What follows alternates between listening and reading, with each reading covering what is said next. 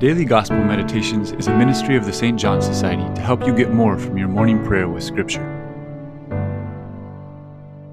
In today's Gospel, Jesus teaches that we're not to hide the light He has given us, the light of faith, the graces and talents we have received, but are to set them on a lampstand.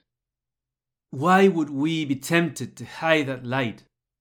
Because we fear the judgment of other people. But that wouldn't be a good move for a number of reasons.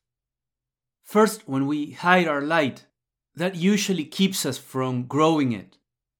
Hiding our faith may actually diminish that faith. Secondly, it's not realistic. If the relationship with Christ is central to your life, people will notice that in the long run.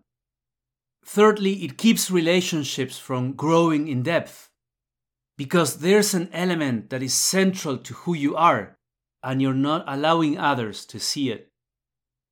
Now, someone may object that Jesus also teaches that we shouldn't perform good deeds to be seen. Then why are we asked to show our faith life to others?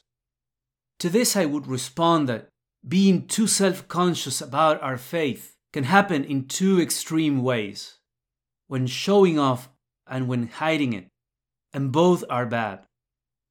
In a more secular context in which most of us live, the temptation to brag about your faith is not as common.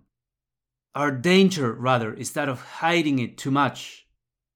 Now, how much you share about your faith depends on the openness of others and of how much confidence you have in them. You need to discern what aspects you can share and what would be too much.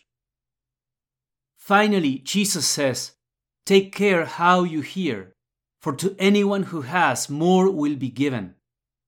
As in the parable of the sower, Jesus tells us that we need to be receptive to His word.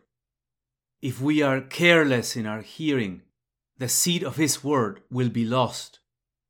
And then there is a connection between being receptive to the word and shining our light before others. Both things go together like a virtuous circle.